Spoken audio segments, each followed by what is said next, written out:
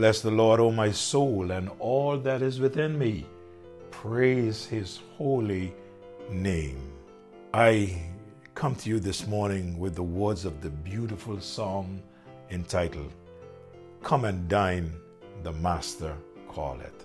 We are looking at this matter of eternal life every morning. We are looking at how we can get it. And here the songwriter says, Jesus has a table spread where the saints of God are fed. He invites his chosen people, come and dine.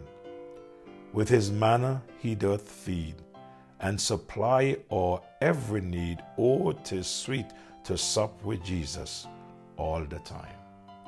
Come and dine, the Master calleth, come and dine. You may feast at Jesus' table all the time. He who fed the multitude turned the water into wine. To the hungry calleth now, come and dine. I love it so much. I'll tell you the other verse. The disciples came to land, thus obeying Christ's command. For the Master calleth unto them, come and dine. There they found their heart's desire, bread and fish upon the fire. Thus he satisfies the hungry all the time. Come and dine, the Master calleth, come and dine. You may feast at Jesus' table all the time. He who fed the multitude turned the water into wine. To the hungry calleth now, come and dine. Would you love to hear the third stanza? Good. I'll read it for you. Soon the Lamb will take his bride to be ever at his side. All the host of heaven will assembled be. Oh, 'twill be a glorious sight. All the saints in spotless white, and with Jesus they will feast eternally. The chorus. Come and dine, the Master calleth, come and dine. You may feast at Jesus' table all the time. He who fed the multitude turned the water into wine. To the hungry calleth now, come and dine. What a beautiful hymn. God is calling us, and he is calling us unto salvation. And notice, he treats salvation like food to the hungry. And morning after morning, I'm sharing with you what the Bible says about this matter, eternal life and how to get it. Let me build a little on what I said yesterday. Last morning, I said to you that eternal life is in Jesus Christ. And we got that from verse number 11. It tells us in 1 John chapter 5, verse number 11, and this is the record that God hath given to us eternal life, and this life is in his Son. Eternal life is in the Son of God. No one else, nowhere else. I reminded you it's not in religion, it's not in moral living, it's not in church going, it's not in ordinances such as baptism, communion, confirmation. Eternal life is not an angel from heaven. Eternal life is in one person and one person alone. Whether you're a Baptist, a Methodist, an Anglican, a non-church goer, a Pentecost, regardless to who you are, eternal life is in one person and one person alone.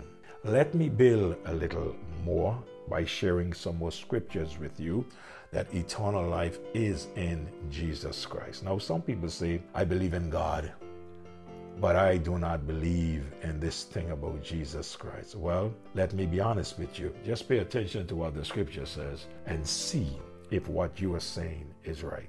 In John chapter number 10 and verse number 10, the Bible says, the thief cometh not but for to steal. And you know who the thief is. That thief is none other than Satan himself. He cometh not but for to steal. Not only steal, he said to kill and to destroy. So if you are walking with Satan, his desire, doesn't matter how he may seem to you, his desire is to steal from you, kill you, and have you destroyed. But Jesus said something that I want you to listen to this morning. He said, I am come that ye might have life and that you might have it more abundantly. The Son of Man is come to seek and to save that which was lost. Luke 19:10 tells us this. And in John 10, it tells us that Jesus Christ came so that we can have life, and we can have life more abundantly. Let me share with you again what the scripture says in regards to this matter, that eternal life is in Jesus Christ. In John the 14th chapter and the 6th verse, Jesus said, I am the way, the truth, and the life. And notice this very important part of the verse. He says, no man cometh unto the Father but by me. So all of those who believe that they could avoid the Lord Jesus Christ and get to the Father without the Lord Jesus Christ, they're really making a mistake. Because the scripture tells us, no man cometh unto the Father but by me. So if you want to get to the Father, you cannot think that you will ever bypass Jesus Christ, because Jesus Christ is the way to the Father. He's the truth and He's the life. And we cannot get to the Father except through the Lord Jesus Christ. And then Paul wrote to the believers in the book of Colossians, chapter 3 and verse number 6. When Christ, who is our life, shall appear. Who is Christ? He is our life.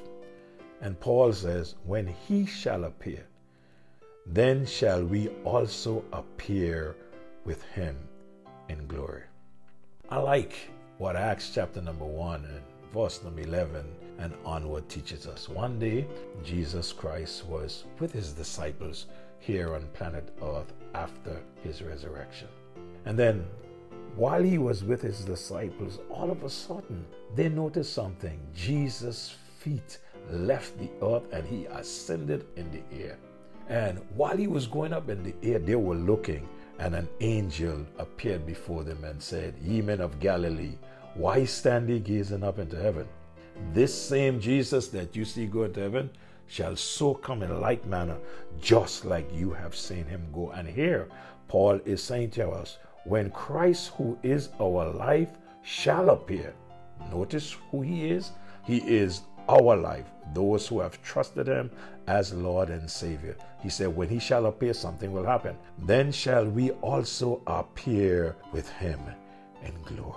Oh, I am longing for that day when we will appear in glory with the Lord. In the book of 1 John, chapter number 4 and verse number 9, the Bible says, "And this was manifested the love of God towards us, because that God sent His only begotten Son in the world, that we might have life through Him," or that we might live through Him. To live, one needs life. Paul wrote to the Ephesian believers and he said, "And you had He quickened who were dead in trespasses and in sin." But I love the verse that's found in 1 John chapter 5 and verse number 20, where it says, "And we know that the Son of God is come and hath given us an understanding, that we may know Him that is true. And we are in Him that is true, even in His Son Jesus Christ. This is the true God and eternal life." In closing this morning, I want to remind you that there is only one place where eternal life can be and will be found. That place is in Jesus Christ. Eternal life can be found in a person, one person, and that person is the Lord Jesus Christ. So since it is true that eternal life can only be found in the Lord Jesus Christ, I say to you today, look to Him, for in Him one receives eternal life. If you have not received Him as your Savior, I trust that you will do it today before it is eternally too late. He said, "If thou shalt confess with thy mouth the Lord Jesus, and believe in thine heart that God hath raised Him from the dead, thou shalt be saved. For with the heart man believeth unto righteousness, and with the mouth confession is made unto salvation." Why not trust Him before it's too late? Our Father, in the wonderful name of our Lord and Savior, Jesus Christ, I come to you this morning thanking you for this life that is found in none other than the Lord Jesus Christ. And we thank you, dear God, that you made it available to us. For those of us who have trusted you as Savior, God, help us to testify of the goodness of God and let others know where this life can be found. And for those who do not know you, may they trust you before it's eternally too late. In Jesus' name I pray. Amen. This is the day that the Lord had made. Let's rejoice and be glad in it. Rejoice in the Lord, believers. Have a great day.